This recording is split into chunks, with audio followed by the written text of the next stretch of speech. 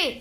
You've been loading up on things from Walmart. Yeah, I used my new Capital One Walmart Rewards card. It earns unlimited 5% back on everything I buy from Walmart online. Say what? 5% back. Say what? 5% back. Say what now? 5% back! With what? The Capital One Walmart Rewards card. Earn unlimited rewards, including 5% back at Walmart online on top of Walmart's everyday low prices. What's in your wallet? Terms and exclusions apply. Capital One N.A. Before we get into this week's story, a bit of housekeeping. Already Gone is a Michigan and Great Lakes focused podcast with episodes released on the 1st and 15th of each month.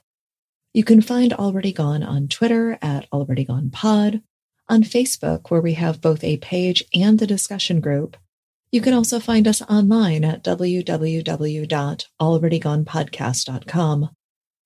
I'd like to give special thanks to this week's sponsor, BetterHelp. And now, on with the show. The murder of Jane Bashara is a much requested case, and to be honest, it's one that I've avoided until now. We're going to talk about murder, which is always distressing, but the case also delves into sexual dysfunction, infidelity, abuse, and explores the BDSM community. If you aren't familiar with the term, BDSM refers to sexual practices involving bondage, discipline, sadism, and masochism. As I compiled the episode, my intent was to be respectful of the BDSM community. If I fell short in my efforts, please forgive me. The story takes place in the upscale Detroit suburb of Grosse Pointe Park, but to understand how we ended up where we did, with a woman beaten to death, her body stashed inside of her Mercedes and dumped in a dark Detroit alley, we have to go back, all the way back to the 1950s, when the victim, Jane Bashara, born Jane Engelbrecht, was a little girl in Mount Clemens. Jane was born on June 22, 1955, to parents Lorraine and John. Jane was one of 4 children, and she, along with her siblings, John, Janet, and Julie, were raised in a modest home in the Macomb County community of Mount Clemens. While she attended Mount Clemens High School, Jane worked at the Miller Brothers Creamery serving ice cream. In addition to working and her school studies, she participated in extracurricular activities including volleyball and tennis, and Jane joined the French Club. I want to pause here because just a few episodes back, in episode 128, which we released on December 1st, 2019, we talked about the murder of Kathy Krausnick. Kathy also attended Mount Clemens High School and was a member of the French Club. And while Kathy graduated from Mount Clemens High in 1970 and Jane graduated in 1973, it struck me that these young women with so much in common would grow up, marry, and have children, only to see their lives cut short, murdered by the men that they married. Although, listeners, to be fair, there has yet to be a trial in the murder of Kathy Krausnick. And as you know, Kathy's husband James Krausnick was recently arrested, and he is innocent until proven guilty in a court of law. The husband of Jane Engelbrecht? Well, we will get to him in a minute. After graduating from Mount Clemens High School in 1973, Jane went to Central Michigan University.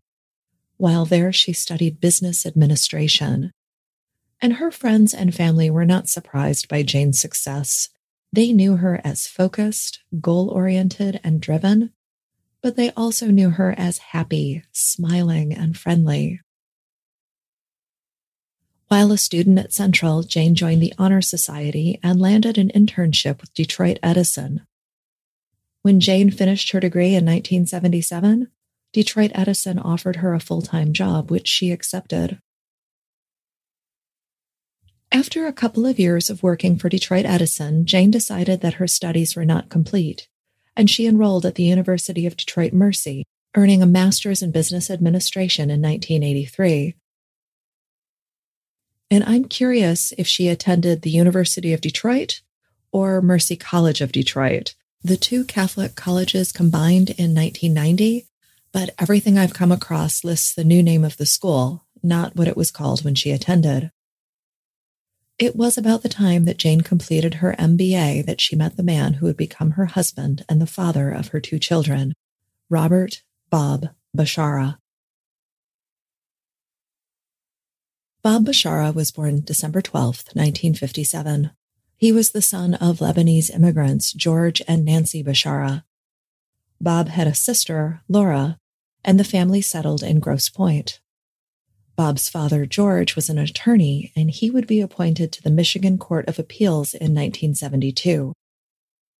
When George Bashara received his appointment, he was the youngest judge ever appointed to a seat on that court. Bob was dark-haired and charming, and he was doted on by loving parents, but as a child he was often in trouble, and his father, the judge, would intervene, keeping Bob from any real consequences. But there was one incident that George could not get him out of, and it occurred around 1967 when Bob was 11 or 12 years old. He set a fire in his grandmother's home. After the fire, his family sent him away to the Howe Military Academy in Howe, Indiana. The academy describes itself as a private, college preparatory boarding school. But it's well known in certain circles that Howe is where you send the kids that need straightening out, or it's where you used to send them because the Howe Academy closed their doors in the summer of 2019. After spending a couple of years away from his family at Howe, Bob returned home and enrolled as a freshman at Grosse Pointe North High School. After graduating from North, Bob attended Albion College, a private school in Michigan. Albion is located in the south-central part of the Lower Peninsula between Jackson and Battle Creek. And while a student at Albion, Bob joined a fraternity, and he graduated in 1980 with a degree in economics and speech communication. After graduation, Bob took a sales job at Michigan First Aid and Safety in Detroit. While he was still in college up in Albion, he began seeing a woman named Priscilla. Bob and Priscilla dated for a couple of years, and they married after he graduated in 1981. The marriage would last less than a year. Bob blamed the divorce on their youth, and once the divorce was finalized, Bob decided that the 9-to-5 job scene was not for him. He wanted to be an entrepreneur. You see, Bob's uncle owned a restaurant, a place called the Wooden Nickel. So Bob and his father, they went in together and opened a second Wooden Nickel in 1983. And in addition to the Wooden Nickel, Bob and his father owned several rental properties. It's thought that George Bashara began purchasing rental properties for Bob to manage before he left for Albion in the mid-70s. It was in 1983 that Bob Bashara met Jane Engelbrecht at a party. He was attracted to her right away, and the pair made a handsome couple. Bob was charming and she was fun. The two became engaged and they were married in the spring of 1985. Their marriage would produce 2 children, a son in 1988 and a daughter in 1992. In the 80s and 90s, the pair were happy and the young couple was successful. Bob's rental properties were doing well, and Jane's career was taking off, which allowed them to purchase a 3,700 square foot, 2-story, 5-bedroom, 5-bath home in Grosse Pointe Park in 1989. This is the home where they would raise their children, and this is the place where Jane Bashara would be violently murdered. Bob and Jane were well-liked and active in the community. Bob joined the Grosse Pointe Rotary Club, eventually becoming its president. In addition to working full-time as a senior marketing manager for the energy consulting company Kima Services and caring for their 2 young children, Jane was involved with the kids, volunteering regularly when they were young, and as they grew, she helped out with the Grosse Pointe South High School Mothers Club. And the Basharas were active in the neighborhood as well. During the holidays, they hosted parties where Bob dressed up as Santa Claus. How would you like to go through your photo albums only to find a childhood image of you sitting on Bob Bashara's lap? Before things started to go south, both personally and financially for the Basharas, they were a well-liked, well-respected family, the type of neighbors you hoped would live nearby. And I imagine that like many Detroiters, the recession of 2007 hit them hard, especially with Bob making his living as an entrepreneur. Well, Bob liked to call himself an entrepreneur, but he was a landlord, a real estate investor. He had properties and he collected rent from them, and that's how he made his living. And remember that Bob's father is the one who got him started. Bob's father purchased the first of the rental properties, possibly right as Bob finished high school. So it's not like Bob Bashara scraped and saved to get his start in the business. When the economic downturn hit at the end of 2007, I suspect that Bob's earnings took a hit. People couldn't pay their rent, and suddenly properties were worth far less than they'd been valued at just a few months earlier.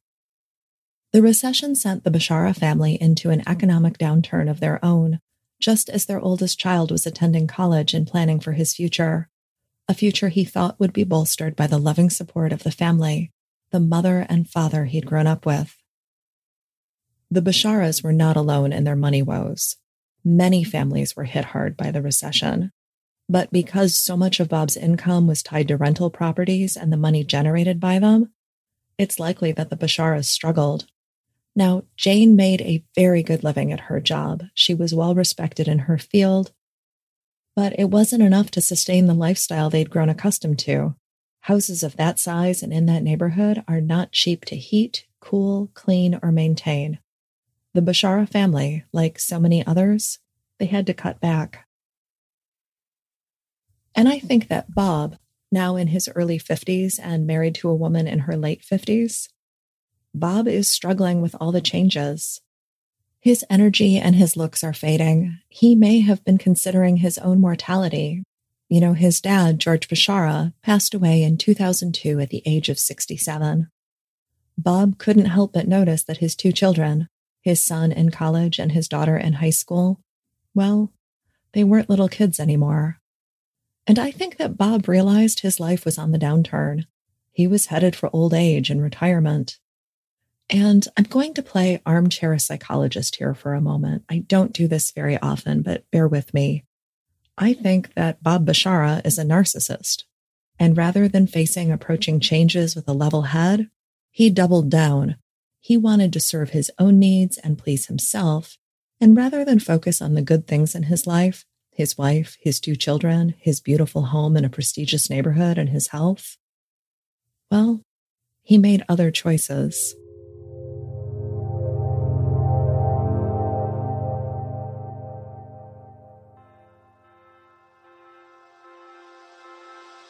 Is there something that interferes with your happiness or prevents you from reaching your goals? BetterHelp Online Counseling is there for you. Whether you struggle with depression, anxiety, family issues, anger, or if you need support working through trauma, BetterHelp allows you to communicate with a licensed therapist by phone, text, chat, or video, and do it at a time that works with your schedule, and anything you share is confidential. BetterHelp is convenient and it's easy to use. I should know, I've been a BetterHelp client and my therapist was thoughtful and responsive. Plus, BetterHelp is affordable. Already Gone listeners get 10% off your first month with code GONE. Visit betterhelp.com/gone to find a licensed therapist and save 10% on your first month. That's betterhelp.com/gone. Feel better sooner with BetterHelp. So the Bashara's marriage has hit a rough spot. In addition to money issues and concerns about his business, Bob is struggling with erectile dysfunction, and this led to sexual problems for the couple, who in 2008 celebrated their 23rd wedding anniversary. In court documents, Bob claimed that Jane had little interest in sex, and while her interest decreased, Bob's interest in the BDSM community was growing. Bob said that Jane was okay with him pursuing sexual activity outside of the marriage. Bob would testify that Jane said, quote, "You do what you need to do to take care of yourself. Just don't embarrass me or the family." So in 2007, supposedly with the blessing of his wife, Bob Bashara began exploring online, which led him to attending events where he had sexual contact with multiple women. He also pursued relationships with these women outside of the events. Bob positioned himself as a dominant or a master. His primary interest in the community was women being subservient and submitting themselves to his will. So Bob's wife is this powerful, successful woman, and when it comes to sexual exploration outside of his marriage, Bob only wanted passive women who would listen and obey his commands. And after a year of exploring the BDSM community and engaging with many women outside of his marriage, Bob was fully committed to his new interest, and he constructed a BDSM playground known as a dungeon in the basement of one of his properties. I want to pause here to talk about BDSM, a quick primer, if you will. If your knowledge of BDSM comes from the 50 Shades books or movies, it's possible you missed some key components. I wanted to get my facts straight, so I turned to Miranda Micronaut, a member of the BDSM community in Kansas. Miranda has been part of the community for more than a decade and was happy to answer my questions and provide some clarity. BDSM stands for bondage, domination, and sadomasochism.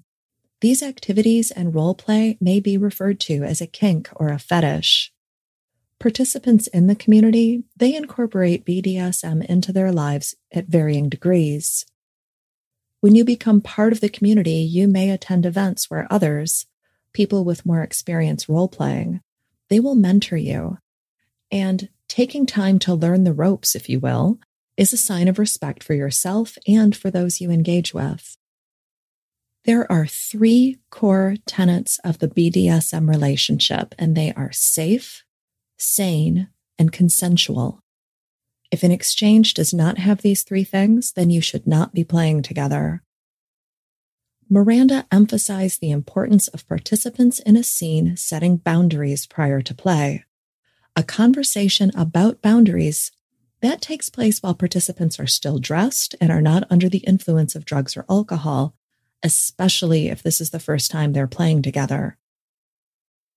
And during this conversation, limits are discussed, such as, you can restrain me, handcuffs are okay, but a mask or a blindfold is not okay. You can strike me with a leather strap, but only on the buttocks and thighs. Do not strike me with your hands. During this conversation, the sub is setting guidelines for the master or dominant to work within, and a proper dom or master will listen and will respect their wishes, because the submissive is making themselves vulnerable during play. And there's that word again, respect. It is the most important part of a master-slave relationship and safe BDSM play. Now, this pre-play conversation is the time for safe words or guide words to be presented. Some participants use red, green, and yellow for stop, proceed, or slow down. Others might choose a safe word to bring the activity to an end when they've reached their limit. And Miranda also told me about the importance of after-scene activities, where the dominant or master cares for, praises, and cuddles their submissive, helping them feel safe and centered when festivities conclude. The post-scene exchange between a master and their sub is vital to the relationship and to the emotional well-being of the submissive. Without open dialogue and precautions, someone with tendencies towards sexual sadism could bring physical, emotional, or psychological harm to submissives in their control. And listeners, I want you to note that the difference between a master or a dominant and a sexual sadist is consent. When play goes beyond what was discussed, or if there is no discussion prior to play, where it's just the dominant deciding what the submissive will take, that crosses a line from BDSM to abuse. As we discuss Bob's movements within the BDSM community and how he positioned himself as a master or a dominant, please keep this information in mind. So let's get back to the dungeon that Bob constructed for his work as a master. Bob's dungeon was in Grosse Pointe Park, and he constructed it in the building that housed the Hard Luck Lounge on Mack Avenue.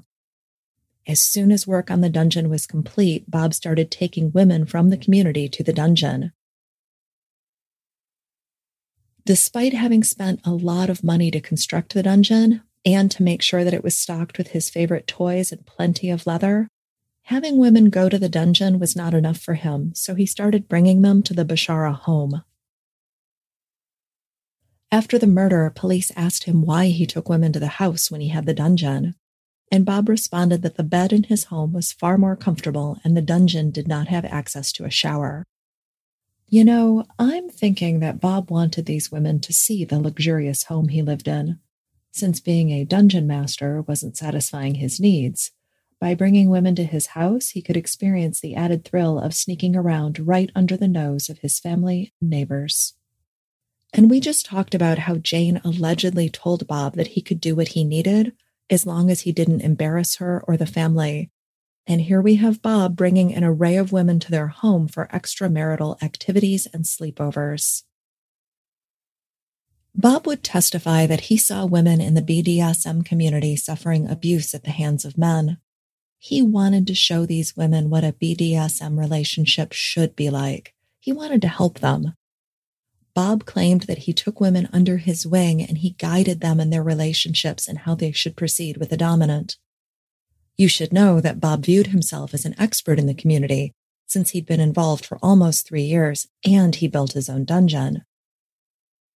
I brought this up during my conversation with Miranda, and she tells me that someone with a couple of years in the community is still very inexperienced, and while they can absolutely participate, they should have a mentor and be learning as much as they can.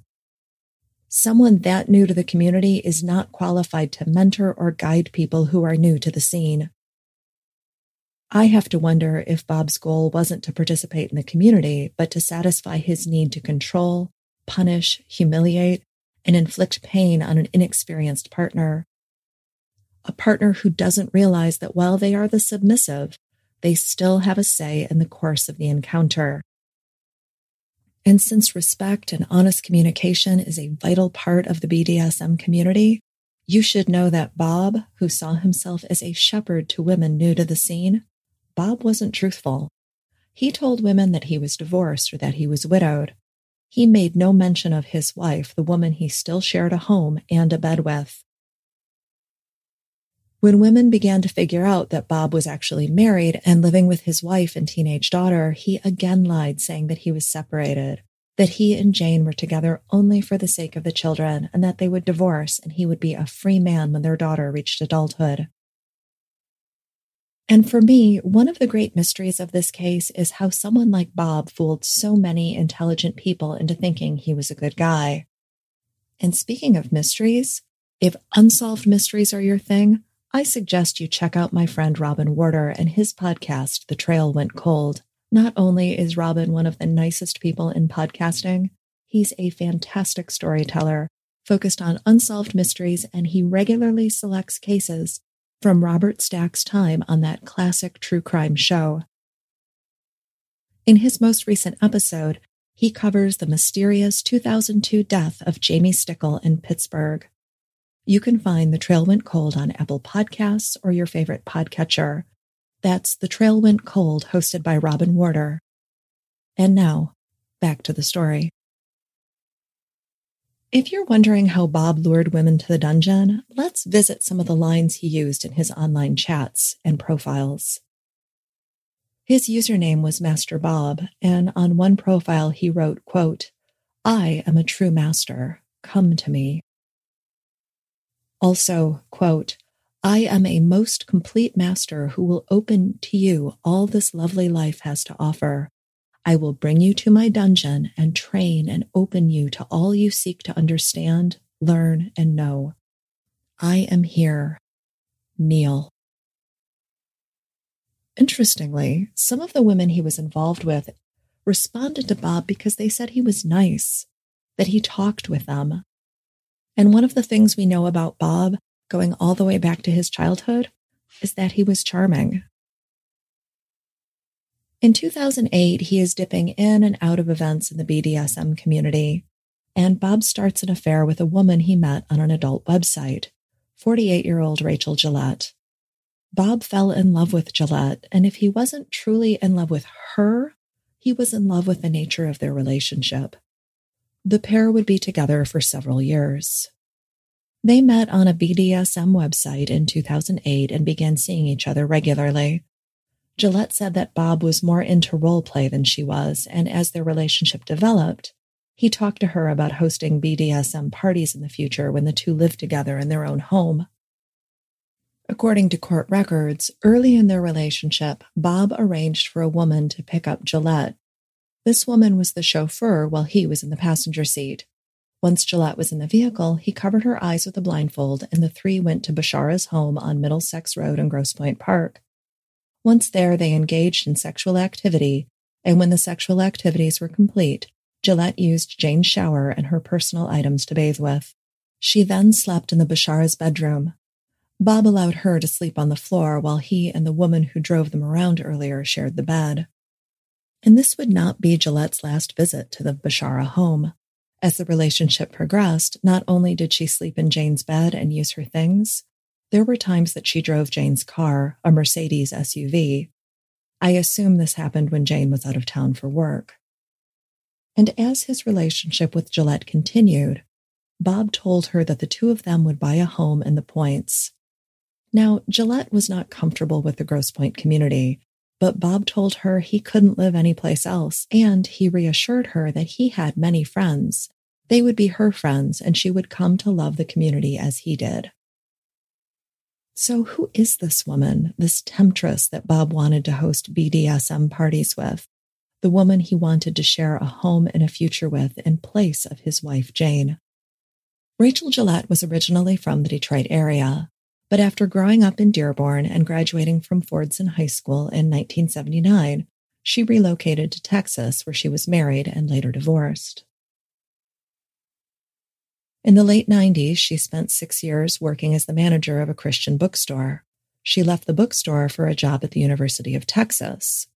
And when Gillette decided that she wanted to return to Michigan, she sent an application to Wayne State University in Detroit in the summer of 2006. And they hired her. For 2 years, she was a reliable and dependable employee. But starting in 2008, her performance started to slip. Her boss had a conversation with her about the change. Gillette spoke of family issues and promised that she would do better. In 2010, her work had not improved. She was constantly on the phone and making personal calls during work hours. Remember, Bob, the entrepreneur and dungeon master, has plenty of free time, and he expected her to be available when he needed her. During this time period, Gillette's peers described her as aggressive and disrespectful. Baffled by the change in what was once a fine employee and kind person, Gillette was offered additional training. This sounds like it was basically an intervention so she could keep working at the university, but she was not open to the training or to the feedback. It was toward the end of 2011 that Gillette updated her personnel file, changing her emergency contact to Robert Bashara. And listeners, I want to pause here because I have a great deal of sympathy for Rachel Gillette. She believed what Bob Bashara was telling her. She trusted him. And when he said that he loved her and they would have this great life in a fancy home in a fancy neighborhood, she believed him. She was lonely and vulnerable, and Bob was charming and persuasive. Gillette had no way of knowing the dark and horrifying turn her life would take in January of 2012. Rachel Gillette was in love with Bob Bashara, and she thought they had a future together. She believed the promises he made to her. So in 2011, when Bob spoke of wanting a polyamorous relationship, that he wanted a third partner, a woman, Rachel was open to it. She wanted what would make him happy. Bob told her that with 2 women at home, he wouldn't need to go outside of their relationship for satisfaction. So Gillette went along with the suggestion, and she watched as Bob searched online through BDSM communities for a good match. Eventually, he told her he thought he'd found the right one. And the right one was a woman named Janet Lehman. a 52-year-old grandmother who was happy to have finally found someone nice after meeting what she described as hundreds of people on the website alt.com. As the two became acquainted, Bashara told her that he was in the middle of a divorce, but he was still living in the marital home on the advice of his divorce lawyer. At Christmas of 2011, Bob sent a gift to Lehman, a $25 gift card to the Olive Garden and a leather cord he wanted her to wear as a bracelet. He told her, quote, "You are to wear it on your left wrist and not wear it around your neck until I'm there to put it on myself." Bob asked her about relocating to Michigan to be with him. He told her that his father was a judge, and he spoke of the large, luxurious home on Kensington Avenue that he was buying for them. I want to pause here again because, look, all-you-can-eat breadsticks are amazing, but a $25 gift card to Olive Garden for a woman that you're trying to lure into a polyamorous relationship on the other side of the country? Come on. And that house on Kensington Avenue. Yeah, Bashara is in the middle of buying a home for himself and Rachel Gillette in Grosse Pointe Park. In fact, the Kensington Avenue house had a closing date of January 27th, 2012. At the end of 2011, Bob has his hands full. He's trying to keep Gillette happy, and he wants to keep his relationship with her a secret. He's still managing his many rental properties. He's staying active in the local BDSM scene, and he's serving as president of the Grosse Pointe Rotary and communicating with Lehman, hoping she'll leave her life in Oregon to come to the Detroit area. Bob Bashara was a busy man. And while she was attracted to Bob, Lehman was torn. She said she had a bad feeling about the relationship, and while Bob was set to fly to Oregon and spend a weekend with her, she put him off for several days. She didn't respond to his messages. The two eventually began talking again, and Bob's trip to visit her was scheduled. Bob told his wife, Jane, that he had a work-related trip, and he asked Rachel Gillette to drive him to the airport on January 12th. Bob spent 3 days with Lehman out in Oregon, and while they were together, he wined and dined her, taking her out for nice meals. He also stopped at a farming supply store during the visit where he purchased a whip and a length of rope. Later that day, he used the whip on Lehman, and she would later testify that he beat her, quote, half to death with the whip. He left her bruised, battered, and terrified. And while pain and punishment can be part of a BDSM relationship, the way that Lehman described Bashara's actions toward her are outside the realm of safe BDSM play. Lehman testified that the marks inflicted by Bashara that night were visible for months afterwards. She would also testify that Bob forced her into something called breath play, where, without discussing it with her first, he was standing behind her when he placed his hands around her neck, cutting off her airway. She told the court that she, quote, saw stars, and she was frightened by the interaction. The scene that Lehman describes flies in the face of the safe play practices Miranda shared with us. Very little about the scene she participated in with Bob Bashara sounds safe, sane, or consensual. Lehman would also testify that Bob asked her if she knew anyone who could, quote, rough someone up for him. When she pressed him for information, he told her that there was a handyman trying to extort him for money. Lehman suggested that Bob call the police and let them handle it. Also, during Bob's time with Lehman, she overheard his side of a conversation during which he said, quote, "What the fuck is wrong with you? I want this done, and I want it done before I get back." When she asked about the call, he told her he was talking to one of his handymen. Property management, remember? Bob the entrepreneur. When Bob returned to Detroit, his plate was full. He had Rachel Gillette and Janet Lehman lined up to move into the house on Kensington with him. He'd told the real estate agent that he was divorced, but the Basharas were very much still married. According to his financial records, Bob didn't have the money to pay cash for the house, nor had he applied for a loan. When his flight landed in Detroit on January 15th, 2012, Jane Bashara, his wife and the mother of his 2 children, had only 10 days left to live. And listeners, it might feel that we've come a long way, but there is so much further to go. The murder of Jane Bashara will conclude in our next episode on February 1st. Meanwhile, check out my friend Robin at The Trail Went Cold. And if you're feeling unsettled, depressed, or anxious, visit betterhelp.com/gone to learn how you can feel better and live better now. This series on the murder of Jane Bashara was researched by Haley Gray. I'm Nina Instead, the writer, producer, and voice behind Already Gone. I appreciate you listening, and please, be safe.